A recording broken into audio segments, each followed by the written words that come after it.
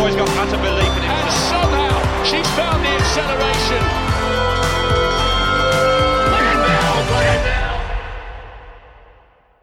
Welcome to the Let'sRun.com Track Talk podcast.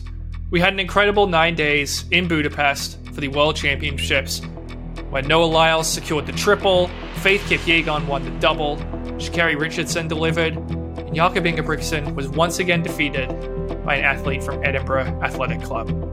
Athing did race and was handed her first 800-meter defeat as a professional, but she still managed to win the only American medal in the distance or mid-distance events for the second championships in a row. We'll offer some final takes on Worlds before taking a look ahead to Thursday's Zurich Diamond League, where many of the big stars are immediately returning to action. Plus, the New York City Marathon fields are out. An already strong women's field got even better. We've got Yalmzurf Yahalor, former London Marathon champion. We've got Letessa Mbet-Gide, world record holder in the half marathon and the 10,000 meters. On the men's side, reigning champ Evans Jabet, two-time champ Jeffrey Kamworor are back, and Edward Cheserek is stepping up to make his marathon debut. Gonna break down a bunch of stuff. Let's get to it, guys. We've got a lot of topics to go through. This is Jonathan Gault. I'm joined by my co-hosts, Robin and Weldon Johnson. All of us were in Budapest. None of us are in Budapest now. You guys are back stateside. I'm in Zurich. We got boots on the ground for the Weltklasse. Looking forward to it. John, good to see your face again. It's been a few days. It's great to be in the back in the Let'sRun.com Mid-Atlantic headquarters. Just pulled into the office about 15 minutes ago. Trying to figure out who had a better Worlds, me or Noah Lyles. Top notch from both of us. For those of you that missed the pre-Worlds show, the two big storylines for Worlds from the men's side were the 1500 and the sprints. When Noah wins his gold medal in the 100, what's the first thing he does? He starts talking about me. So as a journalist, that's always a good thing. But the 1500, those of you that missed last week's show, you missed this. Robert, two questions for you.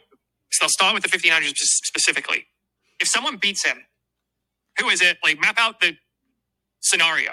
If Ingebrigtsen loses in the 1500, how does it happen? Someone checked the voicemail. Has Josh Kerr come in? I went off on you on the Friday podcast. It's going to be Josh Kerr. I think the man most likely to beat him is Josh Kerr. Josh Kerr has been real. If only I'd put my bet down at 50 to 1, I'd be a rich man. But amazing Worlds. I saw some comments from Sebco. He said the atmosphere in the stadium was amazing. Budapest was a really beautiful city. If you have a chance to take your kids somewhere, I highly recommend it. Seemed very safe, beautiful, historic. Nothing to not like there. The track and field action was amazing. I'm not a big field event guy. Some of that was really dramatic. I hope you guys had as much fun as I did over the last 10 days or so. Certainly. There were some events, the final round, where we had big come from behind victories. The men's discus, we had Che take the lead, and then Stahl comes back and answers him with a monster throw. That was a lot of fun. Yulimar Rojas, totally clutch, huge jump in the last round. Robert, I give you a lot of credit for that Josh Kerr prediction. I don't think you picked him in the contest, but in terms of, saying who the upset bid is, I give you a lot of respect for that. That was a great call. I do have a question about the Let'sRun.com prediction contest. For some reason, Worlds has been over for 2 days, and we still don't have an updated score. And it has Robert and Weldon are sitting number 1 and number 2 in the HEPS group. I wonder if you guys are trying to stall the votes or pulling some. Does there need to be some sort of RICO investigation that you guys are charged in Georgia with not letting the election, not letting the results stand? I don't know what you guys are doing here, but the public, we deserve a winner. John. Rojo's going to go off on me because he's always big about keeping the contest scored. But that's a travesty or just goes down to being up to 4 or 5 a.m. every night I was only there the last 5 days and getting sick and hopping on a plane. I will score the contest right now. It's in the base camp how to score the contest, I believe. Anyone could have done that. I probably knew I wasn't going to win, so I didn't think of doing it Sunday at 3 a.m. And no, we're not going to talk about the New York City Marathon today. There should be a moratorium. Around 10 days of Worlds, you're only allowed to talk about Worlds. New York, wait your turn. Wait your turn.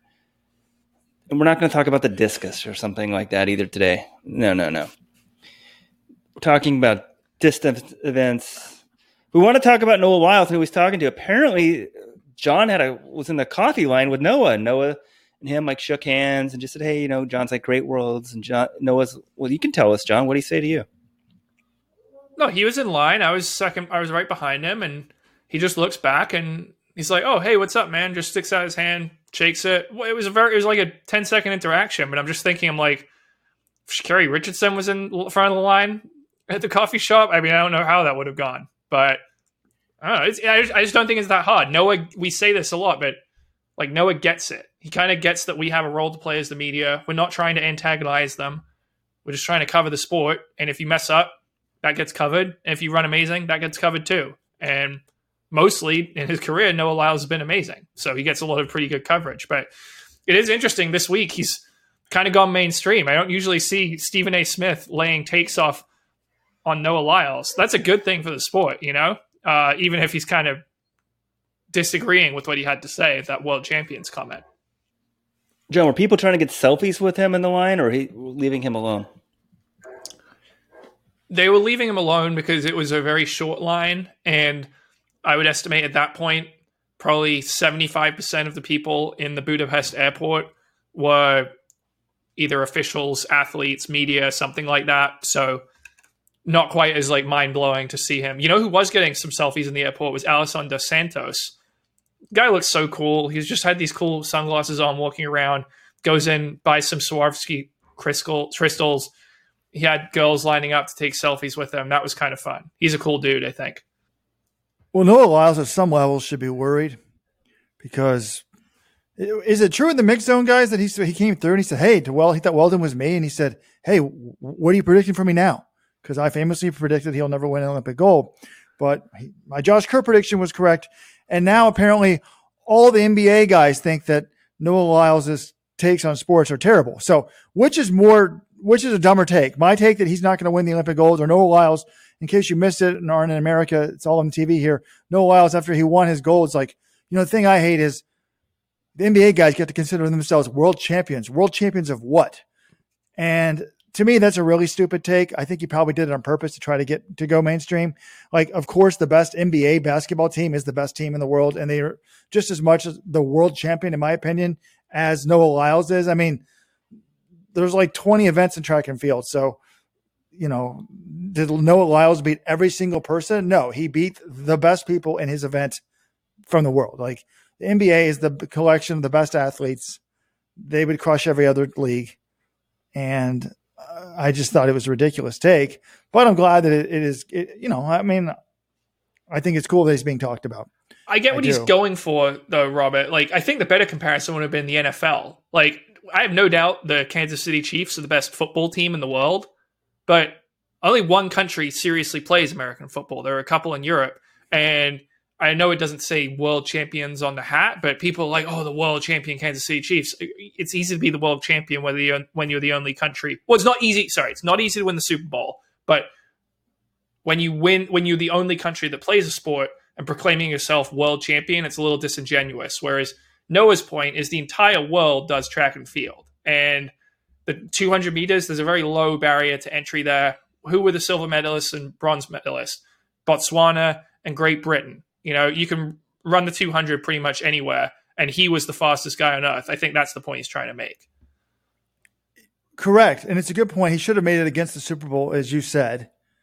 But also the reality is, Noah, there's a lot of top sprinters, and they give up sprinting to go to the football because there's a lot more money.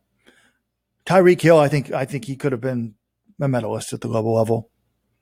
It's not a sure thing. Do I think he's as fast as Noah Lyles? No. But I don't think it's that far off. But I think you can say that about any major sport, almost. I mean, I think in Europe, almost everyone will start off playing soccer, so you usually will get the best athletes in soccer. But in the United States, I mean, a lot of people play football, but other people play basketball, other people play baseball. I think you're going down a slippery slope at that point. But congrats to Noah, because on the podcast, we had the question, who is the most to gain? Who is the most to lose? We thought it was the same person. We thought it was Noah Lyles. If he somehow left Budapest without a gold, then it was all going to be on Area Night or Tobago for next year.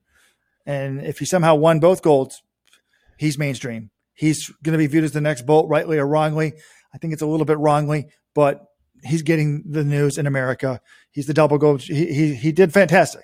Now, he didn't come close to the times that he said he was going to run of 9.65 and 19.10. Yeah. I mean, it's interesting. If I told you before Worlds he's going to run 9.83 and 19.51, how many golds do you think he wins with those times? I mean, we've all seen it. The 100 hasn't been really that great this year. I wouldn't have been surprised to see 983 take the gold. And he ran 19.52 in the 200. How many other guys can do that? Have done that this year? One, Tobago. And can he do it back to back? That was good. I would have said that's probably good enough for gold in the 200 and would certainly be on the podium in the 100. All right, guys. We've got intern Alex here. He was not at the Worlds, but I think sometimes it's best to get the impressions of someone not quite as close to it. I mean, maybe now Alex is too close to it because he's helping us writing recaps and that sort of stuff, and he's a huge track and field fan. But Alex, what do you think of the World's big picture? I guess I kind of agree with Robert. The sprints and the 1500 were, I guess the sprints, the men's 1500 and the women's 800 were the best part of the show, best part of the event overall. Well, if we're talking sprints, let's talk Sha'Carri. I mean, magnificent in the 100. You know, this is a woman that has mesmerized America and perhaps the world for a number of years, had never competed on the global stage, has a terrible semifinal, running alone in lane 9, qualifies for time, for the final on time. Now, it was a little bit overstated how it's never been done before. I mean, Marcel Jacobs did it in the Olympics just 2 years ago, but comes through clutch and wins it and just seems much more mature. It's great to see, just as a human being, seeing her getting better and performance-wise, just letting her running do the talk, not acting crazy. Amazing run. And, there's a lot of post-Worlds articles, particularly, they're really only British, the only press that's legit anymore in terms of day-to-day newspaper coverage. Well, not totally true, but mainly comes from Britain or Ireland. Telegraph, Noah Lyles is the closest thing to Usain Bolt's successor. I don't agree with that. I think it might be Sha'Carri. Like, to me, the difference between Lyles and Sha'Carri is it's natural for Sha'Carri to me. Like, Sha'Carri became a star without even trying to be a star. Noah, everyone is agreed on this podcast, other people we've talked to, it's a little bit forced. He knows he's kind of playing. He sort of, it's like someone trying to play a role a little bit. But Sha'Carri is just, amazing. One other reason why I don't think Noah Lyles is Usain Bolt is, let me tell you a story. First time I ever met Usain Bolt, it was Beijing 2008, John? Yeah. Summer of 2008. I'm in Beijing. Wasn't even covering the event for Let's Run. I was just there. My mom was a State Department employee. They're opening a new embassy. But Matt Taylor, who now owns Tracksmith, founder of Tracksmith, he worked for Puma at the time. He hung out with Bolt all the time. Puma had a party. Afterwards, we go into the back room. It's me, Usain Bolt, and Matt Taylor. What's Bolt asking me about? Hey, man, you're from the States? Do you know Kevin Garnett? It's like, no. Why? Big fan. Love to meet him. And I was like, are you serious? Like, dude, like, at this point, he's already the world record holder, but he wasn't world famous. I said, if you do at this meet what I think you're going to do, you're going to be way more famous worldwide than Kevin Garnett. He's like, really? I was like, yes. And I think I was proven right. I think he started doing Gatorade commercials with Kevin Garnett very soon thereafter. But Noah Lyles would have never disrespected those NBA guys. I mean, Usain Bolt would have never disrespected those NBA guys like Noah Lyles. That's for sure. So, cool story there.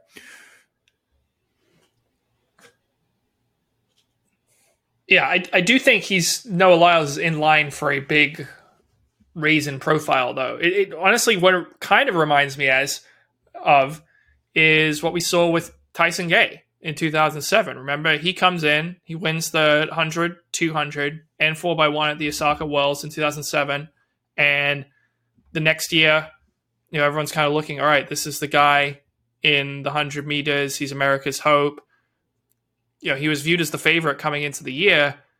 And then all of a sudden, this guy called Bolt shows up and, takes over the sport. Tyson Gay gets hurt at the U.S. trials and, eventually serves a doping ban. So his career didn't, I don't think it went the way he wanted it to go. But he was in the same position Noah Lyles is now. And, the NBC have already been trying to build a lot around Noah. They've got this Peacock documentary now. He'll do appearances at some NBC events. And he's certainly earned all that because, look, he's the triple world champion. He is going to be a big deal. If, Sports Illustrated still did Olympic previews, he might be on the cover next year. Him and Sha'Carri, that kind of, would you say they're the faces of track and field in the United States? Or I think Noah's the face of male track and field. Sha'Carri's probably the face of women's track and field, either her or Sydney McLaughlin-Levrone, but I'd say Sha'Carri because Sydney really doesn't compete. I think we're going to get plenty of Sydney next year. I think she's going to go for the double. One thing that's interesting to hear is there going to be any trouble in Coach Kersey's camp? Bobby Kersey, coach of Sydney McLaughlin-Levrone, did not run at Worlds because she was injured. Coach of Athing had never lost a race as a pro. She loses a race as a pro, gets bronze. And coach of Kenny Harrison, who did the exact opposite of what you wanted to do. 12-2 in the first round, 12-4 in the second round, 12-6 in the last round. Now, I saw someone criticizing Kersey for the strategy he gave Kenny of run 100% in all three rounds. I actually like that strategy. Like, get in the groove and just run 12-2s every time and you're going to probably win. She just didn't do it. This woman's got a history of underperforming at major championships. You can't really blame Kersey for that too much, but it's interesting to me, like on a team, you don't need that many disgruntled people and then the momentum turns against you. So are any of these people going to start doubting, like,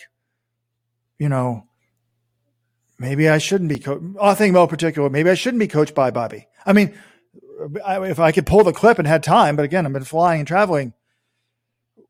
When it was the podcast when we read the LA Times article that Bobby Kersey said Athing Mo could win the gold in the 1500, that worried me greatly because I thought he doesn't understand the sport. She can't win a gold in the 1500. Now, at some level, she's better at the 1500 meter than I ever thought she would be. But still, that mindset at that time, I emphatically said she's not going to win Worlds this year.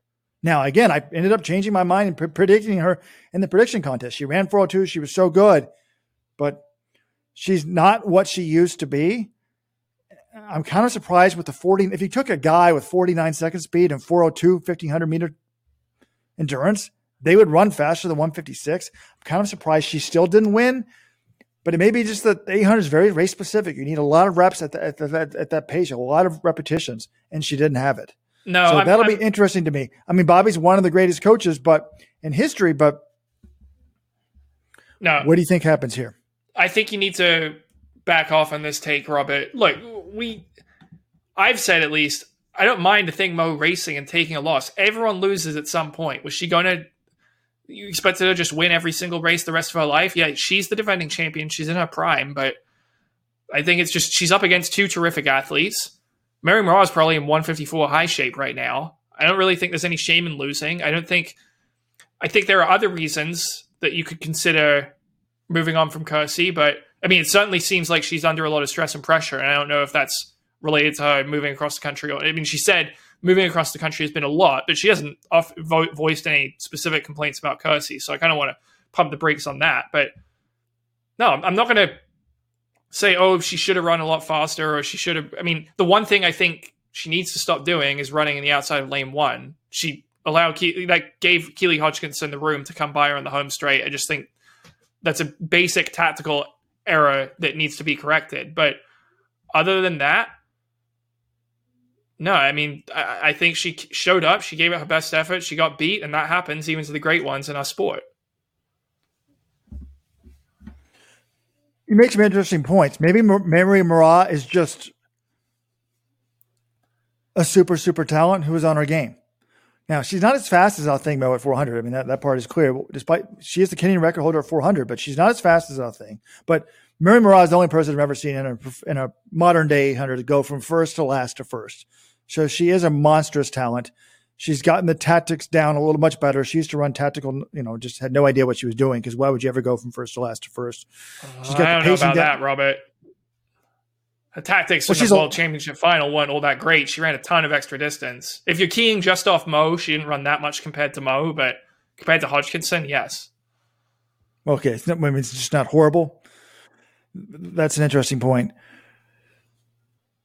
But it was kind of interesting, both races, men's 800 and women's 800, were run by people who did not run what I thought were tactically great races. You and I had the same thing. I texted you about this, John. I don't know if we ever said it on the Supporters Club podcast. By the way, if you're not a Supporters Club member, you missed out on a nightly podcast from Budapest. Let'sRun.com/subscribe. You get 20% off shoes. It would have paid for itself if you signed up for a month. That's on you. Anyways, I texted you right after the 800 final. Right when the gun goes off, I had high hopes for Marco Arop. He looked so good in all the rounds. He'd gotten a medal last year.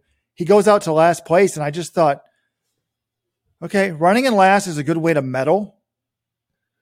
You can stay out of trouble for the first 500 and then just pick people off. But I go, it's hard to win. It's hard to pass everybody in 800. Boy, did I look like a fool. I mean, he made it look easy. He just ran a ton of extra ground, didn't care, and just still dominated everybody. Yeah, we talk about tactics, or at least I talk about tactics in middle distance races, but the biggest advantage you can have over anyone is just being a lot fitter than they are. And Arop had that. I think Mary Moraa had that. We thought Jakob had that, and turns out, one, the 1500 is harder to win from the front, and two, he says he wasn't 100%, so TBD on that one. But Faith Kipyegon, yeah, I think someone on this podcast suggested, her kick maybe isn't that crazy good. No, she might be the best kicker in 1500 history on the women's side. She closed in 56.6 to win this title. So she's just all around amazing, and that's why she's kind of immune to all these things. But back to Athing, Mo. I'm happy. Thank you, Athing, for running. Thank you for stopping to talk to the media after it was over. And thank you for losing. It's okay to lose. We need to teach people it's okay. It's not the end of the world. And I thought the world had the perfect ending. You could not have scripted a beginning where Femke Bol, she's the anti-Sydney McLaughlin in the sense of she loves to compete. She loves to race. She's always racing world indoors, relays. She'll run the mixed gender relay before her individual event and then come back. Whereas the American stars, they rarely race. And when they do race, they're certainly not running a mixed gender relay if they're a star. And then they're afraid to lose. She falls flat on her face and costs her team not just the gold medal, all the medals, because she threw the baton across the way. And then Alexis Holmes, the American unheralded, kicks down Femke Bol. Amazing. Just amazing. Unreal. Never would have thought it. And then we end the meet on the exact opposite of that. Alexis Holmes somehow she gets the baton too late in the 4x4, which is almost impossible to do, and gets us disqualified.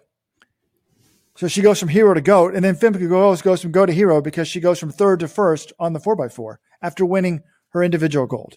And it just was a wonderful, wonderful story for me. I think we should write a column on it, honestly. It's okay to compete. Sometimes you win, sometimes you lose. You've got a gift. Use it. Enjoy it. Have fun. If you win every time, it's honestly not that much fun. It does just build pressure. It's okay to lose, Sydney. Should have shown up, done what Athing did, got beaten. But I think Sydney's going to go for the double next year. Yes or no? Do you, John?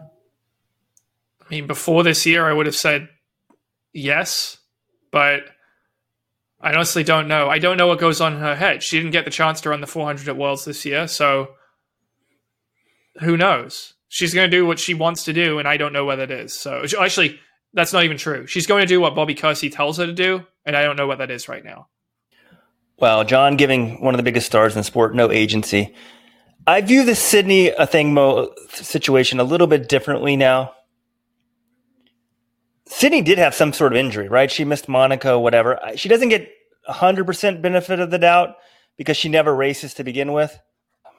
So somewhat of a pass there. Athing Mo, it's pretty clear now, people are saying this in the message boards, that She's no longer that her relationship with her boyfriend, Brandon Miller, has ended.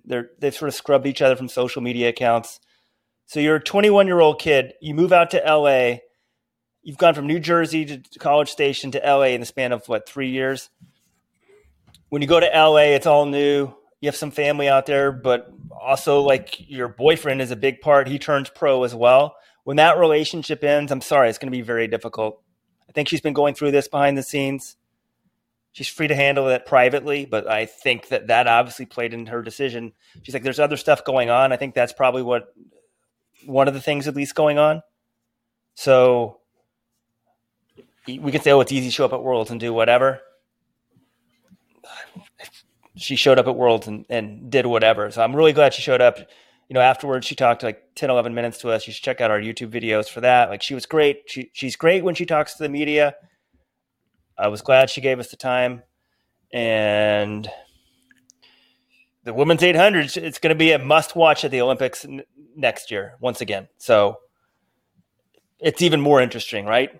I mean, now Mary Moras, 100% in the mix, because John speculated that run might have been worth a 154 if she didn't run all the extra distance. That's a great point. I hadn't heard about that stuff about Brandon Miller, but I don't know her past relationship history. But I think most people will tell you, the first time you get your heart broken, it's really tough. So glad you showed up. Free relationship advice from Rojo here. Once read this from someone else. I didn't invent this, but all relationships end either break up, divorce, or death. Enjoy it while you got it. Rojo getting a little morbidly profound there. By the way, Weldon, you said that Sydney McLaughlin wasn't giving her agency. No, I'm just listening to what she says. She always says, we're just going to do what Bobby wants to do. So I'm listening to her comments. That's what she said about pretty much every decision she's made the last couple of years. Athing, I love that she ran this race. She was responsible for two of the most exciting moments of the 2023 track and field season. That was the women's 800 final, which she was a major part of at Worlds, and the women's 1500 final at USA's, where for most of the race, I was thinking, holy shit, is she going to win this thing? So she's amazing to watch when she competes. She's a good interview. She's what the sport needs. It's just she doesn't always need the sport. So I hope she goes on a nice long vacation. She forgets about track for a while. Then she comes back November, whenever she resumes training, and she's motivated to go for that Olympics and to get back her gold medal, because she's great for the sport when she's competing. All right, guys. Normally we start these podcasts and we complain we've only talked about Jakob Ingebrigtsen for 45 minutes. Let's talk about something else. We owe an apology to our people. We've been on for almost 30 minutes and barely mentioned his name. Well, I did lead with it, but I've been thinking a little bit about why I thought Kerr, John, as compared to Jared Nuguse, why that name jumped out at me as the person most likely to beat Jakob Ingebrigtsen. And I think it was because we'd seen what Jared could do all season. We'd seen peak Jared from the beginning of the season to the end of the season. And why would I think that he would take a step up and suddenly beat Jakob?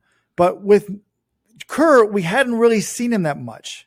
He'd run a couple big races, but not as many as he did the year before. But he'd run the 330, then the 329. He'd been holed up for 6 or 7 weeks in terms of the 1500.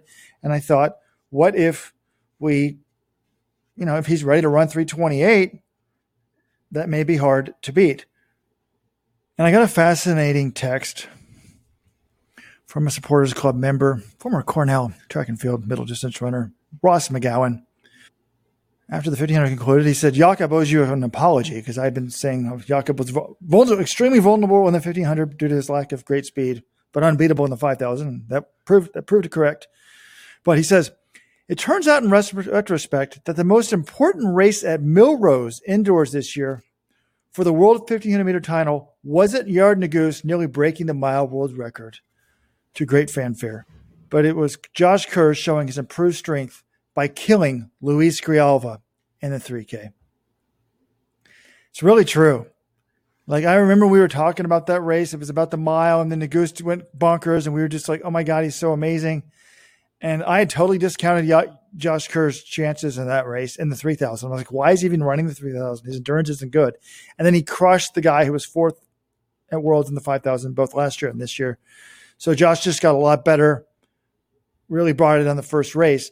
And I want to see what happens from here. There's been some big comments. I don't know if we've talked much about this. Like after the 5,000, Jakob basically dissed Kerr like he dissed Whiteman in the sense of, he said, if I wasn't in the race, he probably would have won, but he's just another guy.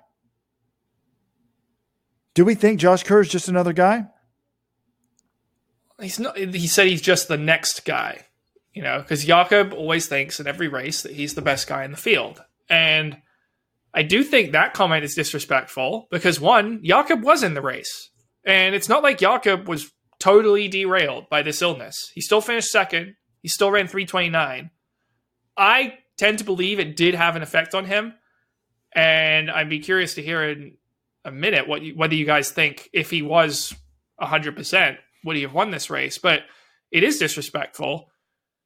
I mean, he's not just the next guy. He's the world champion. He showed up. He got it right.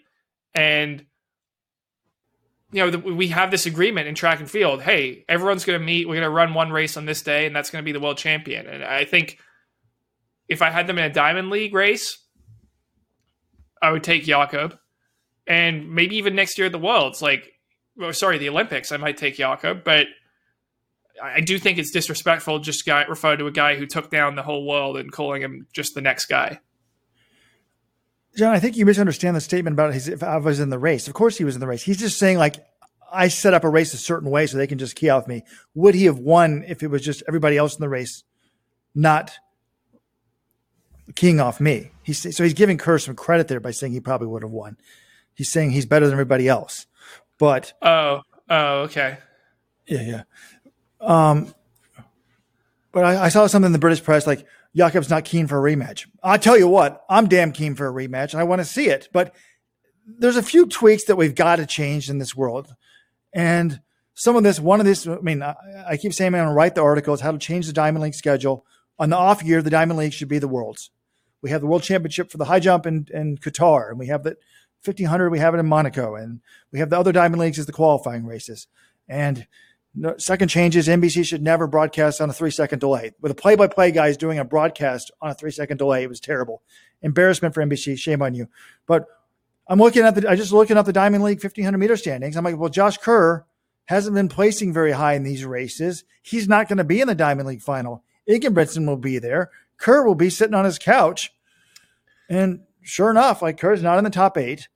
He doesn't get any points for Worlds. They should at least count the Worlds as a Diamond League. Give me a break. Count it as the same as one Diamond League. Robert, I've been thinking about this same issue. I have an even simpler solution. The world champion just gets an automatic entry into the Diamond League final. Is anyone complaining about that? I don't think so. And I did look at the math.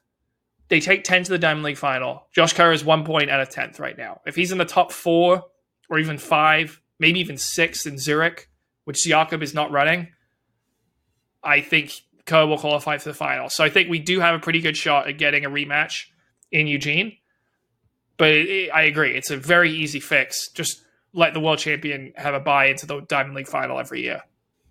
And then do we have rabbits in the final? We do. We shouldn't. Not in that race.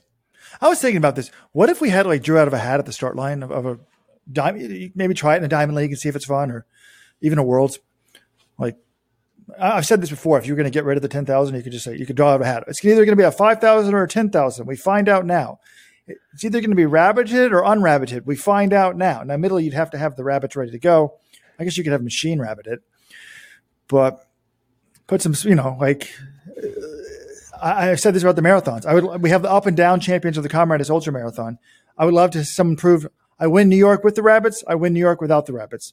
I win Worlds with the rabbits. I win Worlds without the rabbits. Never rabbits at Worlds. Never. But I don't mind having them in Diamond League, because if you're crowning the champion of the Diamond League, we have rabbits in the regular Diamond League meets. So it's not a big deal to me we have a championship without pacemakers. It's the what everyone cares about. And I'm fine with that. We don't need to add it doesn't need to do it. All right. I do have a question for you too, though. Jakob said, I think he estimated he was around 88% for the 1,500 meter final. We did discuss this a little bit on our nightly show, but one, are you buying that he was under the weather? And two, if he was 100%, does he win that race? I am buying he's under the weather. I talked to web guy Eric, whose wife is a medical professional. He said, well, Jakob was under the weather, so it's been confirmed. Would he have won the race if he wasn't under the weather? That's the damn big question, man, because we thought he could lose this race anyway. That's why we love the 1500. It's why it's the best event, because it's so differently in the non-rabbited races. And I agree 100%. Diamond League finals should not have rabbits. Maybe the 5K, you want to have them because the time matters. But 15, unless it's going to roll out for like some sort of record, no. If you're just going to rabbit so you can have like a 3:30 race, forget about it. If they want to really go for something big, fine. But otherwise, just say, hey, race. We want to see what happens. And that would actually help. The other guy should actually pray for a rabbit. The less experience Jakob has in a rabbit, the better chances they have in Paris. I'll say that much. This guy, he never gets the experience of racing without rabbits, except the championships when he seems to lose about, 2/3 of the time now? Well, he gets the experience at the European Championships and stuff like that, but that's not the same type of competition. Yeah, that's like, racing a bunch of high school kids or something. Okay, hold on. Where is the reigning world champion from? Were they racing Jakob at the European Championships? I didn't remember in the being 1500. Where's last year's world champion from?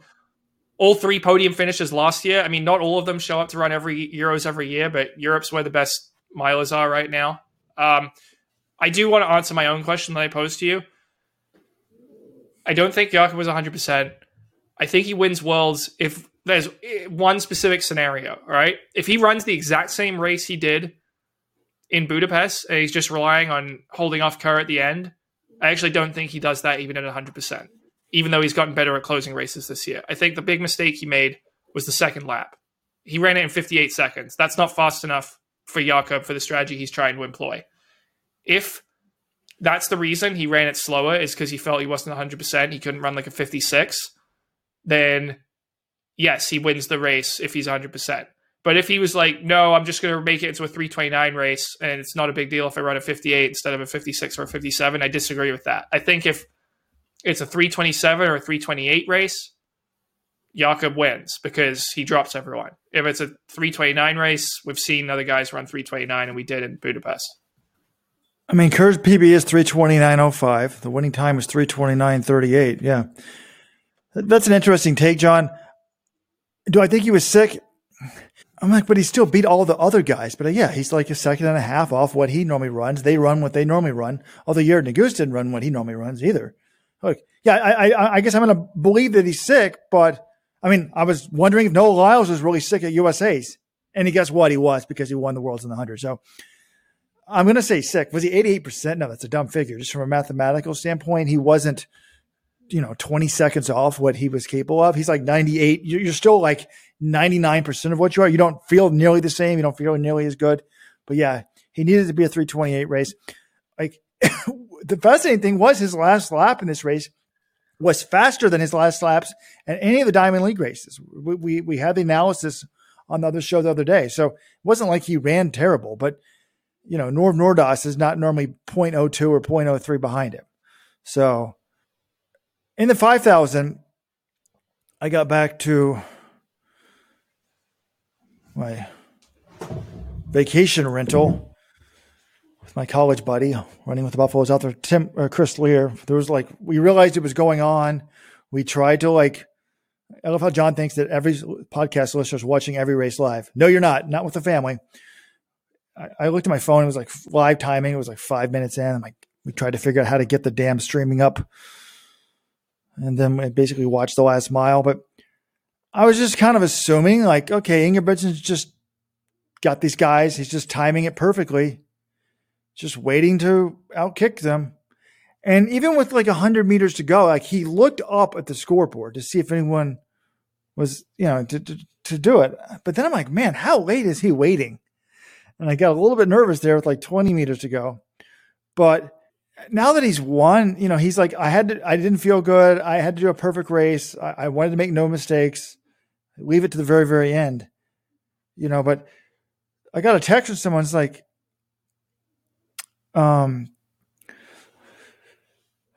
buddy of mine, he's not a track and field fan. He played college soccer. He's like, I've watched the Norwegian guy. He won one silver medal, one gold medal, and acted like he had the worst world championship ever. And I'm like, that's because the 1500 is his baby. And it's just amazing to the expectations that he holds himself to. One gold and one silver, and he's like despondent about it. But it's just going to be amazing for the next year because we're going to wonder, and it's going to be exciting. Is he going to be vulnerable again? And we all have agreed now, no matter what happens between now and next year's Olympic 1500-meter final, he's still vulnerable. And he won't be vulnerable unless he crosses the finish line first in Paris. But he conquered a great group of 5,000 meter runners. It's just the same. We're in the same party as last year. Like he seems vulnerable in the 1500, but almost unbeatable in the 5,000. And it's kind of reminding me why Mo Farah was so good. We viewed Mo Farah as the best distance runner, but he was the best championship distance runner. He didn't do a lot of Diamond League circuits. He didn't run a lot of fast times, but he had 3:28 1,500 meter speed, and he was good enough not to get dropped in the 5 and the 10 and beat everybody. And as I was driving into the office this afternoon, I was talking to John Kellogg, and he's like, we're talking about Sifan Hassan and her triple and everything. I said, how does she get second in the silver medal in the 1,500 after running London and winning it? He's like, you know what? But when I used to run, I used to think, like, why doesn't the 1,500 meter champion, if they train properly and train like they should as a distance runner and for the 1,500, John is often critical of a lot of 1,500 meter training, why wouldn't they also be the best person at the 5,000 and 10,000? And we're kind of starting to see that. I would love to see Ingebrigtsen move up to the 10,000. I mean, I want him to stay in the 1,500 because that's a challenge. But before it's done, I'm dead serious. I want him to go for the quadruple. 15, steeple, 5 and 10. Well, you need to be a specific kind of athlete. Josh Kerr has some endurance, but he's not a future 5K or 10K world champ. Jake Whiteman's an 8:15 guy. I mean, is he applying this across the board, or just say for someone like Jakob, if you're an endurance-based 15 guy, yeah, you do have a pretty good chance of moving up. We saw it with Hickam El Kharouj. We saw it with Bernard Lagat. They were global champions in the 5K as well. But you need to be that kind of runner. Kiprop kept saying he would do that. Kiprop never did because he didn't have the endurance. If Kiprop hadn't been lazy, he might have had the endurance. He was a former world junior cross-country runner. Robert's favorite accolade. But I do kind of agree with that, yeah.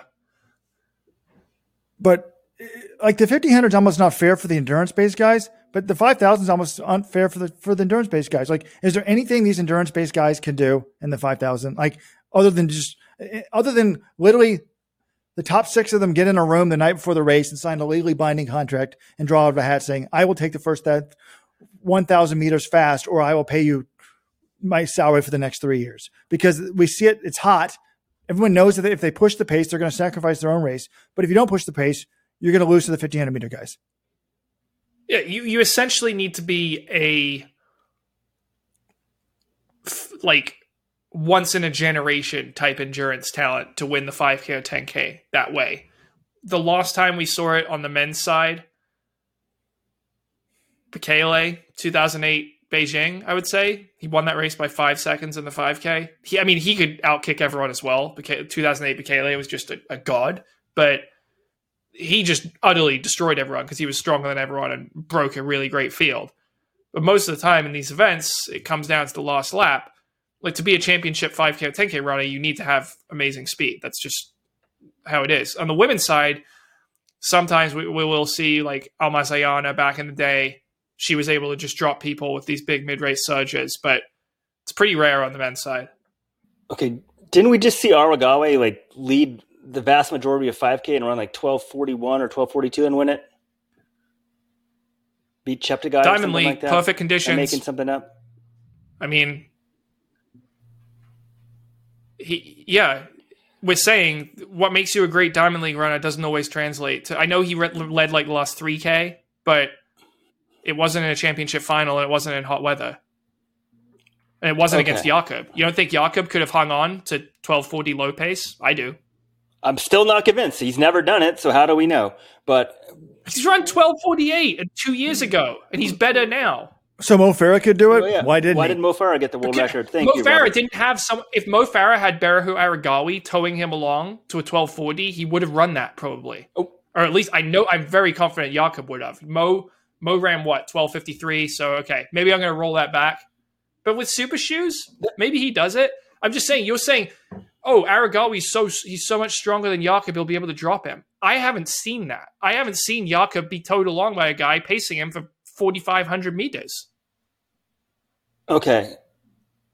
A couple things. One, the Ethiopian men were some of my biggest losers at this meet. The 5K runners, I was shocked. As fast as those guys are running, not one got a medal in the 5K. Now, maybe when you think about it, the two 1,500 guys are going to take 2 of the 3 medals, but I'm piss poor for them. They should have had better strategy. But if you listen to our daily podcast from Worlds, thank you, Supporters Club members. Thank you for all the new members who signed up. Really appreciate it. We said, Jakob, are you surprised they didn't push the pace? And he said, kind of, but not really. It's hard to do. As John said, it's hot. And John, I'm looking here at the 2022 European Championships. There's not a single guy who could have beaten Jakob in that race. Jake Hayward and Mario Garcia were your second and third place. He also completed the double back in 2018 when he was 17 years old. And the crazy thing is, Jakob is only 22. We give Athing a pass. She's only 21. Jakob's a year older. He's like a year and a half older. He's still only 22 years old. This guy's been just taking names at the European level since he was 17, international level since, depends on where you want to count starting, but he's still very young. And speaking of being very young, intern Alex is the only one very young on this podcast. I don't think the Ethiopian 5K men were my biggest losers. Who were your biggest losers at the meet, Alex? Or is this unfair pressure to make the young kid go negative first? I mean, I'm setting him up for failure. And people, a lot of the so-called track media doesn't like anything negative. So this could be disaster for Alex's future prospects in the sport.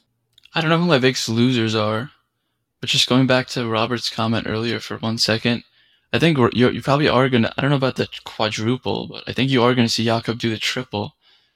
I mean, I think for the first time ever, at least to my knowledge, he admitted that the 5K was his better event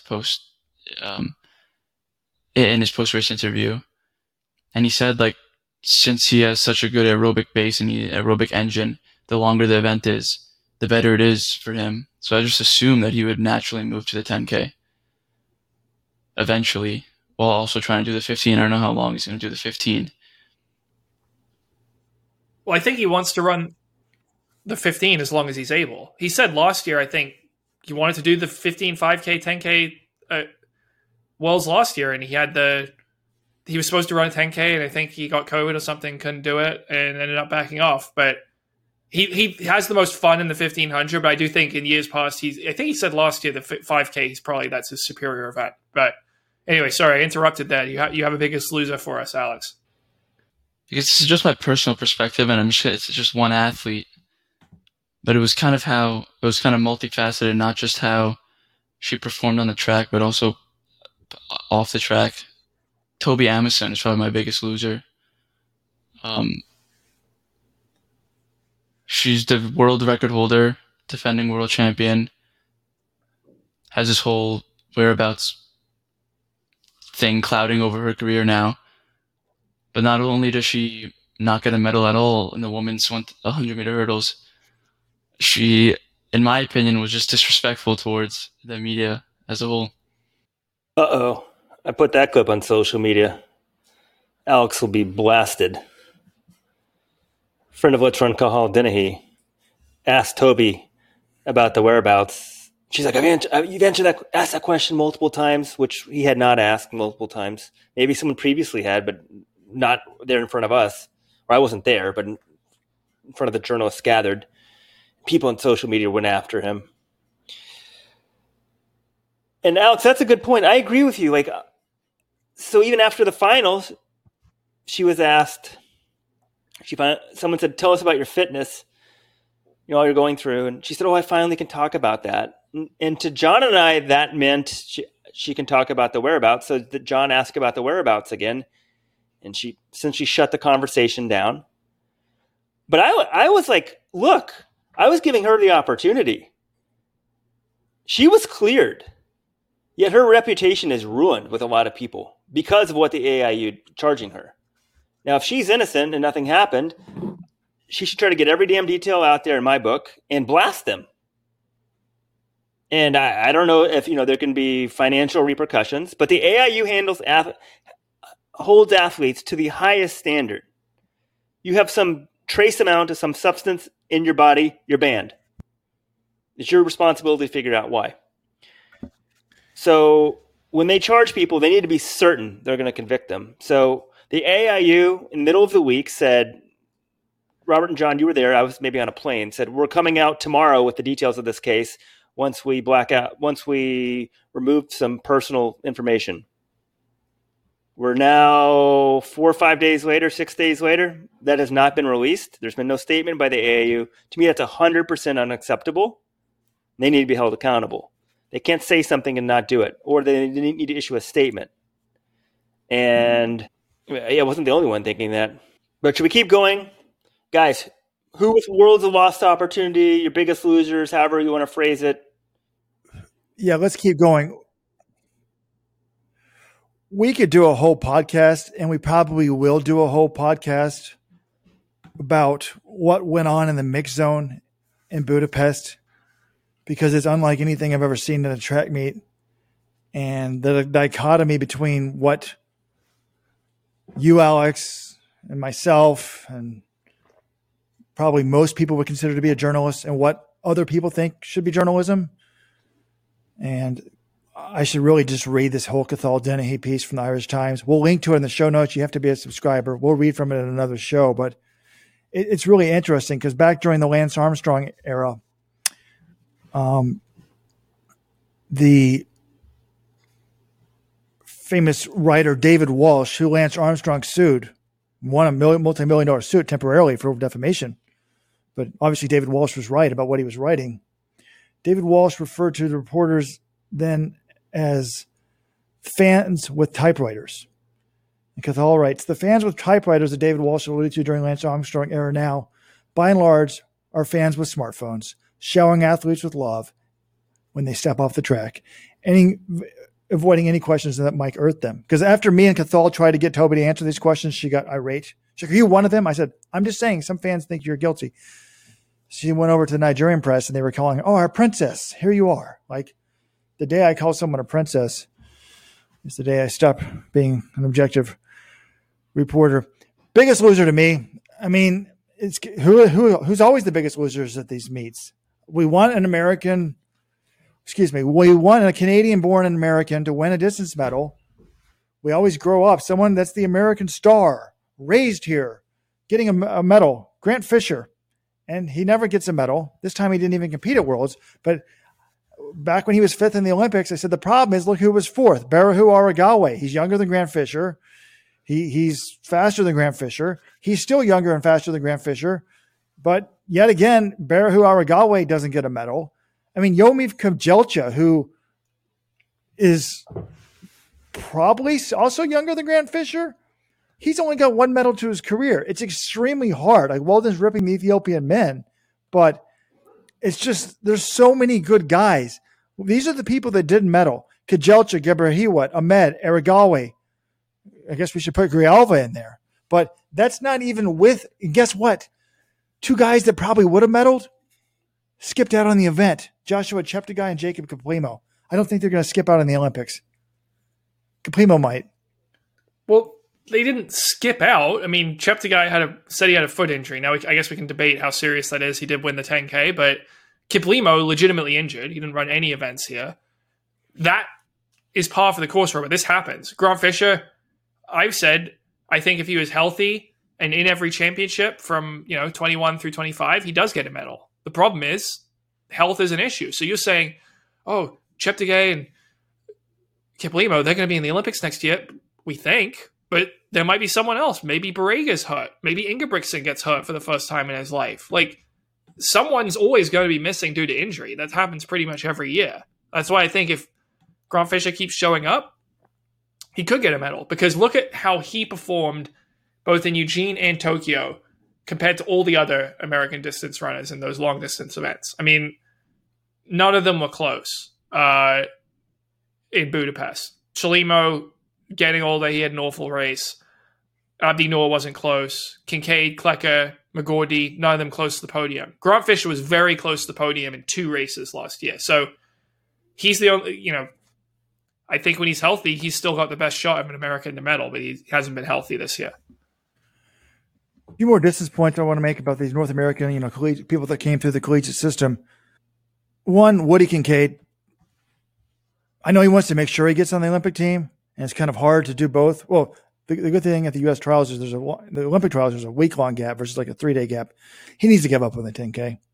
He's not competitive in that event in the world stage. He may have a better shot of making the team. It's easier to make, I guess, than the 5 because his kick's so good. No one's going to drop him. But for the world stage, he needs to make damn sure he's in the 5,000 because I don't know, like Grijalva, who's 4th, and Nur are all training partners. Nur's 4th again. Now, it's interesting about Nur. My comment on him was, Grijalva finishes 4th last year's Worlds and this year's Worlds. And amazing job. He's defying what we thought a distance runner from Central America could do. I mean, right? It shows you there's just a lot of untapped talent in countries where they don't have the conditions, the coaching, the economic place to train. There's a lot of people. There must be in Central America that could be good distance runners. Untapped. But that's the positive. The negative, I gotta give a ding. For someone who's finished 4th and he was only 0.22 away from a medal, I've never seen someone finish 4th at 2 Worlds and be that far away from medaling. Like, he's not close to medaling, even with 200 meters to go, and then he kicks down a ton of guys. So last year he went from like 10th to 4th. This year maybe he went from like 8th to 4th. But I guess one more person doesn't show up, he is at a medal. But afterwards he said, I was listening to y'all's YouTube stuff. He's like, I know I'm a much better runner. It's just totally changed from last year. I'm like, do we really know that? He was 4th last year. He's 4th this year. He's faster in his PBs. But you guys think he's much better? Yes, I do. He ran 12:52 this year. The big thing was that move happened at the bell, and he should have been expected and he didn't respond to it the best. He was in good position for almost the entire race, and he got shuffled back, and then he had to kick and come from behind. It's hard to stay up at the front because everyone's kicking at the same time, but if he defends this position, he might end up as a medalist. He just had too much ground to make up the last 100. Robert, I also wanted to go back when we're talking about, I don't view that as Luis viewed it as a big disappointment. I still think 4th in the world against the people he's at, it's very hard to do. He beat Kajelcha, Gebrawet, Mohamed Berahu Aragawi. He beat some very good guys in this race. But correct. Do you think Luis Grijalva dies with a medal around his neck? He's won a medal. I do not. But his kick is so sick. Maybe I should doubt that. But there's a lot better college runners that have never medaled than him. I don't care what you did in college anymore. I think Luis Grijalva is just as good as Grant Fisher these days. Maybe better. So, not in the 10K, but he's shown it in the 5K. The last 2 Worlds, he's run 12:52. Grant's run 12:46. I'm supposed to think he's much better. I don't buy it. Luis is one of the most impressive athletes in my book.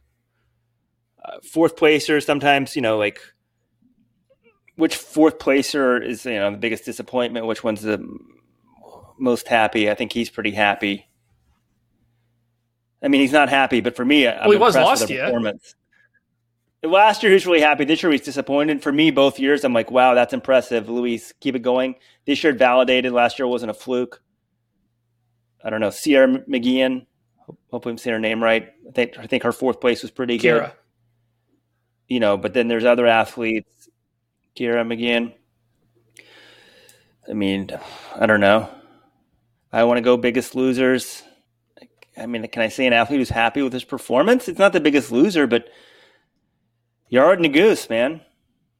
I think we all expected a medal. Anything less than a medal would be a disappointment. So biggest loser is maybe unfair to say, 5th place. But it was a hugely missed opportunity. Similarly, Nikki Hiltz. I would have expected Nikki to make the final. But then again, Nikki Simi had the top 3 medalists all in it. So harder to make that final. But Nikki was, I think, last in their semi. She goes by the they pronouns. So not a good run then, as well as Nikki's been running this year. Yeah, Nuguse definitely a missed opportunity. Fifth in his first global final. I mean, it's nothing to be like, it's not like, oh, he totally choked or anything, but he'd been top 3 in all the Diamond Leagues this year. This was the kind of race that I thought suited his skill set fine. Not getting a medal, yeah, I think we expected him to medal. A couple other people. Someone has in the Google Doc here, Fred Curley, defending champion in the 100, didn't even make the final. That's certainly a disappointment, especially because he was talking big ahead of the meet against Noah Lyles.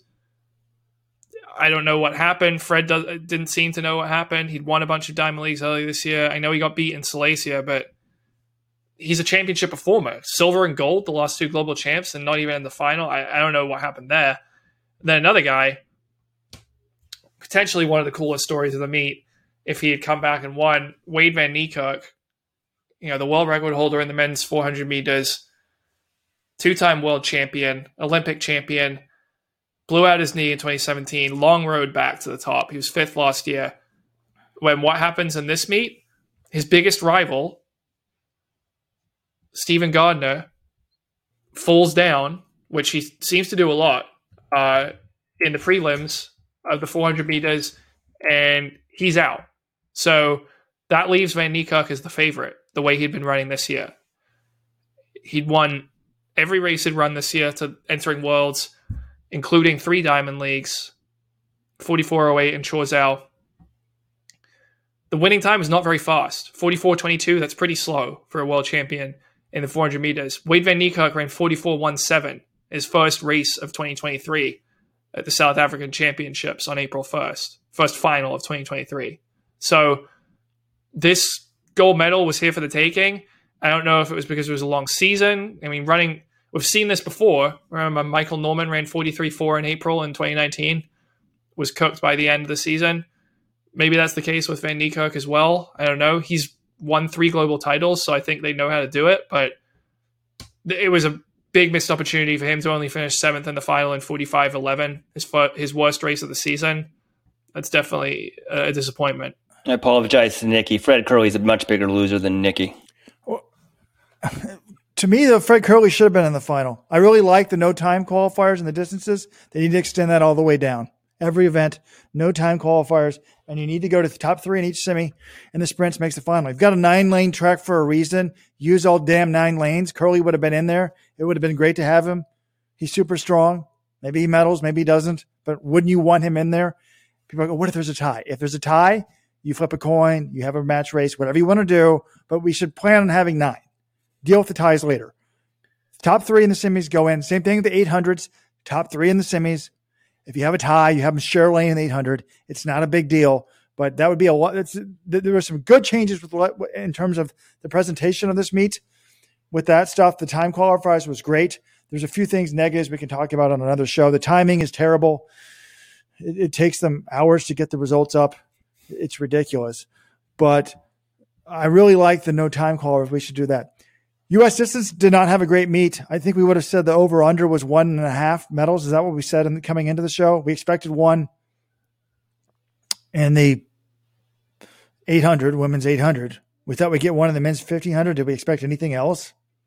I put it 1.5 excluding Mo, because I thought Naguse had a very good shot in the 1500, and then maybe you get someone in the marathon. Maybe you get one in the 5K. Chalimo's medal before. Noor had a shot.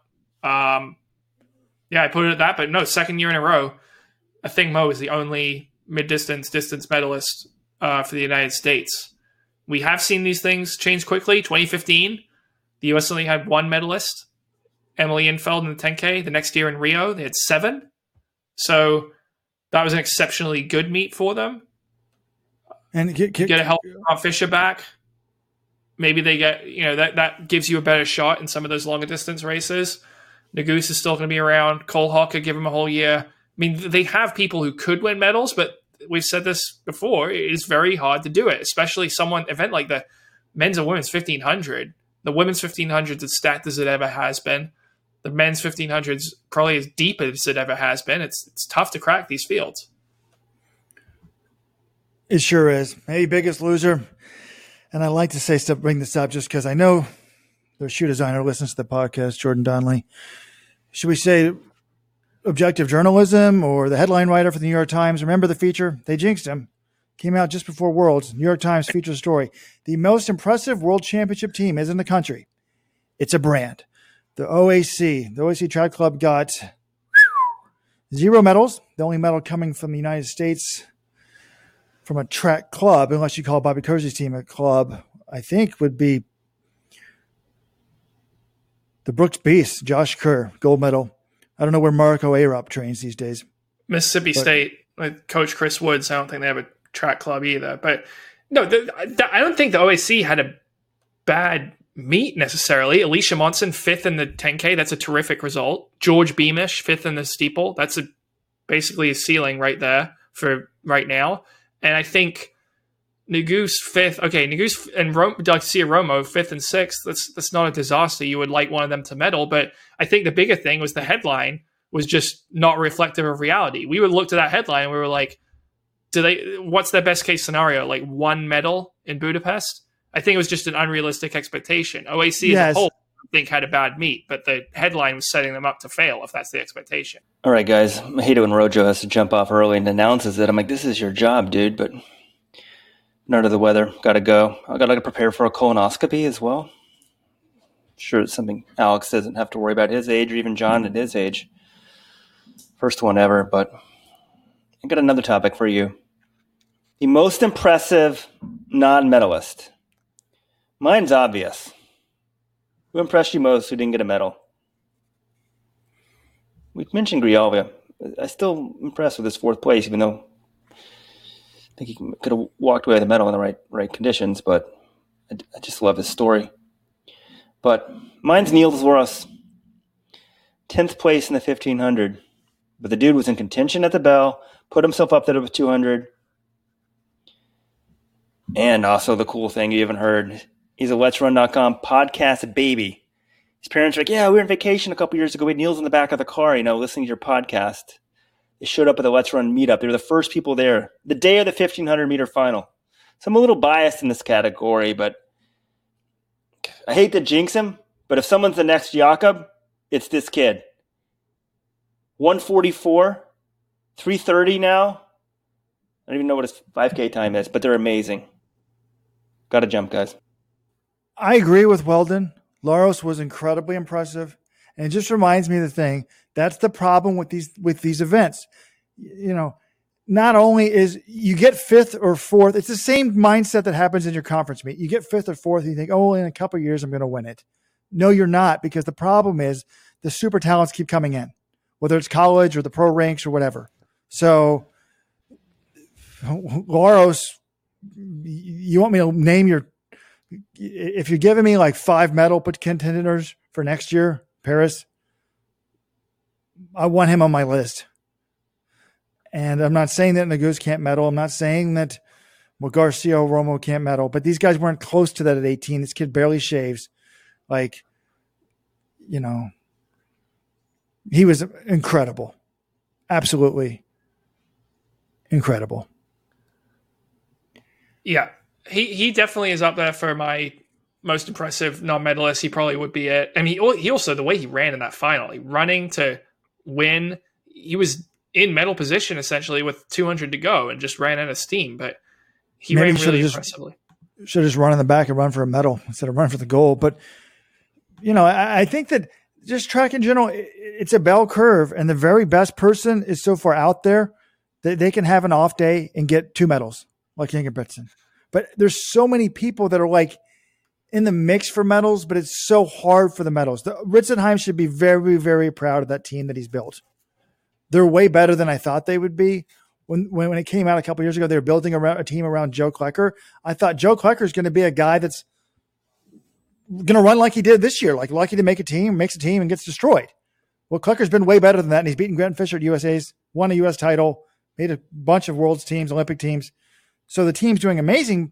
To me, it's not a disappointment, but if you judge things on medals, it's just incredibly, incredibly hard for what Noah Lyles says is a global sport. I mean, you've got Uganda, you've got Guatemala, you've got USA, Ethiopia, Kenya. Incredibly hard. One event we really haven't talked about, we haven't really praised, if we're talking about biggest winners, can we just say Kenyan-born women? They won like every event, right? 800, 800, 1500, steeplechase. Wasn't Yavi born in Kenya? 5,000. They didn't win the 10K or the marathon, but yeah, they won all those other ones. So they had a good meet, but we haven't talked about the men's steeplechase. We have the world record holder against the Olympic champion. It's kind of played out what we've been talking about. You don't make it fast, you're going to lose to El Bakkali. El Bakkali, it wasn't super fast. But this race, I kept thinking Gurma's got a shot, even if it's slow, because he's the Ethiopian record holder in the 1500. He's getting better. He's younger than El Bakkali. The tide has not turned. But both steeplechase, the women's side and the men's side, confirmed one of the Robert Johnson maxims from college coaching. The steeplechase is the really only distance event. I'm talking longer than 1500. Admittedly, it's the shortest event longer than 1500, where you can run it fast. Well, 1500, you need good wind. You can't have a windy day to run a fast 1500. The steeplechase, the weather doesn't matter. You can run a fast time. It's bizarre to me. Hot, cold, windy, doesn't matter. They can run fast. Like, look at the distance times in these world championships, John. Like, the times were slow, right? 5Ks, 10Ks. But the women's steeple was super fast, even though it was hot. 8:54. The men's steeple, despite going out in like 2:55, they run 8:03 off that. So I think it's because, one, they're not running all that fast compared to the flat speed. Two, it's not that long of a race, so the heat doesn't make that much of a difference. Maybe you get cooled off in the water. But three, also, like, it's not having a rabbit doesn't hurt you as much as it does in the other events, because when you're in the lead, you don't have anyone to worry about. Like, you have no one to draft off, but you don't want to be drafting off someone anyways, because you might be running into them and tripping and falling. So just interesting about the steeple in terms of the times. Yeah, I don't really have much to add on that. I'll just maintain the thing I've said all season. One of those guys had a kick, one of them didn't. The guy with the kick won. So I am excited to see if Goma's got 4 straight silvers in that event now. It's like him. Keely Hodgkinson's got 3 straight in the 800. It's going to be fun to see if they can finally break through in the Olympics. It is always cool when someone who's been so close can get there. But look, El Bakkali is right. He is rising in the ranks of the all-time greats in that event. 3 straight global titles, 7:56 PB. He's 4 seconds now off the world record. He's putting together a special career. All right, Robert, there are a couple of big picture things. I'm going to call them lessons from the World Championships, things we glean from either being there or talking to people at the meet, that sort of thing. Just going to run them by you. Number 1, get rid of the marathons. The World Championship marathons, you stage them early in the morning. This is a track meet. We have major marathons. We have an Olympic marathon that people care about, but the World Championship marathon, it's disingenuous to crown that person the world champion because you're not getting the best fields. It's a hot weather race. Time's not that fast. I don't really mind that, but it's just like people. When's the last time you were ever excited about a World Championship marathon, Robert? I get pumped for some of these other races. The marathon, I just like, oh, I guess there's a marathon. We turn up and watch that or turn it on. It just seems unnecessary. If you want to have a World Championship marathon, Seb Coe mentioned this in one of his press conferences, maybe tie it in with one of the other races. Say like every year you have a world champion, or not even every year, every 2 years like we do now. You say Chicago is the World Championship Marathon this year, or London's the World Championship Marathon this year. But it doesn't need to be part of the World Championship track meet. I agree with you. We don't need to have it. I don't like the idea of making a major. That major still wouldn't be the world champion. It would just be giving. Well, I kind of like them to do it just to a non-Abbott World Marathon major, just to ding them a little bit. Like, because if they're going to have a world, it's not just going to be an Abbott major every year. So then one year, eventually, you're going to have like Valencia as the world championship. But then Abbott's going to say, oh, we're the only majors. So I would like that just to make it more competitive. But you're still not going to have everybody showing. John, you're not going to have everybody showing up for the London when it's the major. So right. I'm fine with that. These fields are still pretty good, John. There was a lot of good runners in these marathons. I mean, they are good. I just think the world champion title is a little not reflective of the reality. And the more you think about it, the more you say that, Robert, maybe we don't even need a world championship marathon as part of one of these majors. Like, the majors are pretty good as they are. We get excited about all of them. Some of them don't always have the best fields, but I think the quality's gone up in the last couple of years. We get excited about all of them. That's kind of what we say. Track and field. They need to go to four majors per year and get more interest. We have that in the marathon. We have 6 majors, plus we've got Valencia, which is essentially another major. You've got these other ones, and people get excited about pretty much all those races. That's like 6 or 7 weekends a year where people are pumped about a marathon. So I actually don't think that's broken, and you don't need to add another world championship in there on top of what we already got. It's a pretty good system. Now, maybe they want to show off their city. Like I'm sure Budapest wanted to show off that beautiful avenue and whatnot, but the money they spend on it too. Think about like closing the streets, paying all the police. Like if you could just I know this is the way it works. They wouldn't just give the organizers another $1 million instead of having to close the streets for 2 days. But I agree. I'd rather just see that happen. All right. Since Weldon's off the podcast, John, he wasn't going to let us talk about it, but we have a major marathon coming up in November in the U.S. A couple of names have been added to New York. I had more than one lesson from Worlds. I kind of wanted to hit on these, Robert, but okay, go back. The other one, Worlds needs to be in Europe as much as possible, at least every 4 years, and I don't mind if we have it here back to back. I've covered 5 World Championships. The best atmosphere was London 2017 and Budapest 2023. Doha was very flat for most of the meet until they started busing people in. Eugene was decent for the people who showed up, but they couldn't even sell out a 15,000 seat stadium. So, and it's just hard to get to.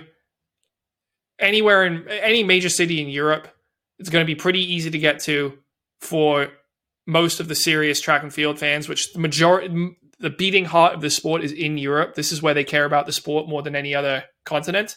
So, and it's also not that far, well, at least from Northern Africa. So, the European Worlds are terrific, and we need to have more of them. Not going to argue with you there. I was a little bit surprised. I read part of an article where Seb Coe's like, I can't think of a better atmosphere. And I was like, wouldn't London have been better? I wasn't at London, but you said it was probably a little bit better than this, pretty similar. London was a larger stadium. So it was, I would say London was as good or better than Budapest. I mean, that was a great championships. To me, it was a lot of fun to be like in a European city on a river, beautiful backdrops, taking buses, trams, scooters to the meet, seeing people from all over. Huge turnout for the Let's Run meetup. Like the crowd was probably like 3 times the size it was in Eugene. And I talked to some of the people there. They're like, well, we thought about going to Eugene last year. We're huge track fans, but there was no hotel within 100 miles that was guaranteed and it wasn't super expensive. So it's like a pain in the ass to go to. Whereas here people were going to Worlds and then going to like Czechoslovakia for a day or two, coming back for Worlds. Yeah, it was amazing. It was went a lot to of time fun. machine to Czechoslovakia. That country hasn't existed for like 30 years, but it is interesting. I was hearing the finalists for the next Worlds, at least the cities bidding. I think it was Delhi, Rome. What were the other ones? There was like 2 more. I think Nairobi wants to bid. I was just thinking, I mean, Rome would be awesome. And I do think it would be nice to get a World Championships in Africa at some point, in Kenya. Probably is the country that's most likely to host it, but it is a little different hosting Worlds from a World Juniors or World Under 18s, which they've already hosted. So I think, Coe has basically said, look, I would like to get one in Africa as well, but they need to be sure it can go off without a hitch. Wouldn't South Africa be the most obvious choice? Do they have a stadium for it, though? Oh, I don't know. But I don't know. They did host a World Cup, which went pretty well from what I understand. Anyway, that was another one. And then, we kind of already talked about this, the men's 1500 rules. Like, this is why championship 1500s, you just, nothing beats it. You can have a heavy favorite, but because unless it's Faith Kipyegon, who is the greatest of all time, it's very hard to run away from anyone. And even Hickam El Garouge, the guy a lot of people view as the greatest miler of all time, he couldn't just run away from everyone in Olympic finals. He got beat by Nguyen Yen. He won in 2004, but he needed a pacemaker to win his world titles. It's just very tough. So that was my other thing, but we already kind of knew that. Didn't he close the Worlds in like 145 or 147 or something ridiculous? I think he closed the 2004 Olympics in like 146.0, which makes me think like maybe he would have just won these 1500s anyway without a pacer. But the fact is he used them for, I think, at least 3 of the 4. All right, Robert, let's pivot to New York City Marathon. Like you said, the fields came out today on Tuesday. And for a year before the Olympic trials, which means we're not going to see a lot of Americans, I'm very impressed. So got some great international fields, among the strongest New York's ever had. You got Molly Huddle running it and Kaylin Taylor running it. Kaylin Taylor I found very interesting. She hasn't run a marathon since the fall of 2021. Gave birth earlier this year. It's kind of interesting to me that she would do this, but she also does some crazy things from time to time. So I guess it's not a, massive shock, but I was surprised. But yeah, the women we already knew up top, a terrific matchup. Bridget Kosgei, Perez Jepchirchir, Helen Obiri, Sharon Lokedi. Added to that now, Latessa McGeady, half marathon world record holder, Yaumsuf Yahalo, Y Squared, 2022 London champ, Lona Solpada, medaled last year at Worlds, go to Tom Gebrselassie, 2022 world champion, and Nikit Plagat. That's a great women's field. I think that's... When's the last time New York had a race that strong? It's a really good race up top. Yeah, we had to let Weldon go away before we were allowed to talk about this because he wanted to be all worlds. But this is amazing. But this reminds me, New York is always better in the Olympic year because I don't want to say they waste, but they spend a ton of money on Americans. Americans get paid a lot even though they're not that good. And people can say it's not fair, but that's just the way it works. So they're not paying a Galen Rupp or someone 6 figures to run this race. They can get a ton of studly Africans for much less. Like, this women's field is insane. I mean, part of it, Robert, look at it. You got 7 Kenyans. You never get 7 Kenyans in the New York City Marathon. Usually they max out at a couple, 2 or 3 per country. They like to have an international field, tell those stories. But for this one, looks like Sam Grotwald, who's the head of elite athletes, just was like, all right, well, I'm bringing back Lokedi, who's the reigning champ. Get Obiri, get Viola Cheptu, who's run well here before. Kosgei, Jepchirchir. I mean, he just went for it. And this has got to be one of the best women's fields in any marathon history. Kosgei, Gade, Jepchirchir, plus Obiri. Like, I pretty much guarantee the course record is going to go. Like, they should also do that. Put a big course record bonus. They always have these tiny bonuses. John, guess what the New York City women's course record is? Oh, it stood since like 2003, Margaret Akayo, I think. I'm trying to think right now. It's come very close to falling like multiple times the last couple of years. And it's either 222 or 221. I'm going to say it's 222.31. Bing, bing. Exactly right, John. To the second. I knew I had that in the back of my mind somewhere. Yeah. Because we saw is that Mary possible? Katani should have, because I would write it every year. I'm like, Margaret Okayo's course record indoors, because Mary Katani would smash the second half, but she'd go out so slow. I think sometimes you see the first mile, it's uphill on the bridge, and then people are like, oh, don't worry about pace anymore. And then they just slam it home the second half. And then sometimes it's a really warm day and people don't want to go for it. But yes, if the conditions are good and the women actually go out hard, this course record should get destroyed.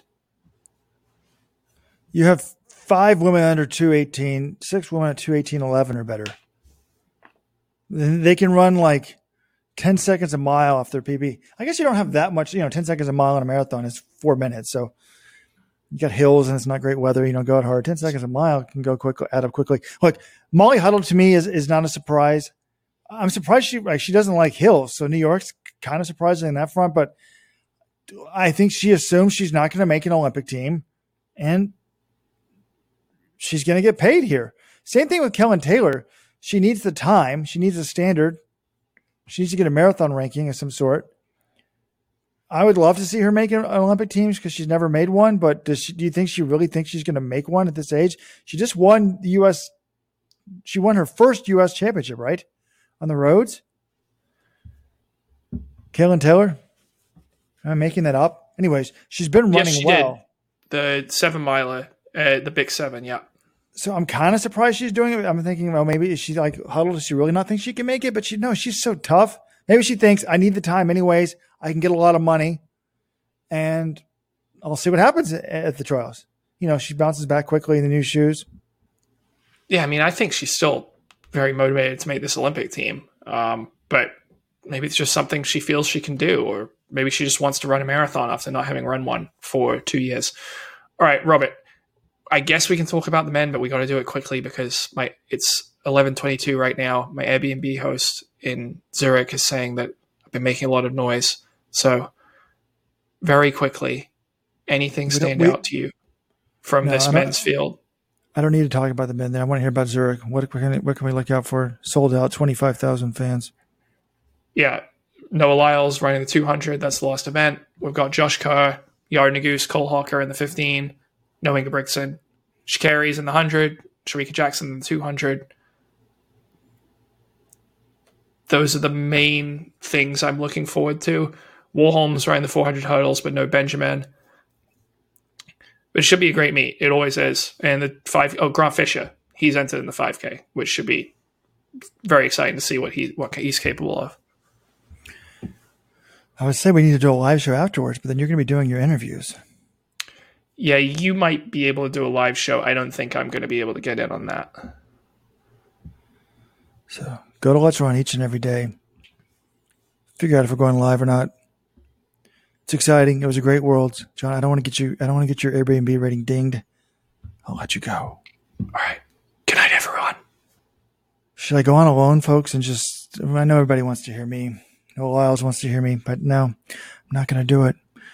Still recovering from my jet lag. Thanks for joining us.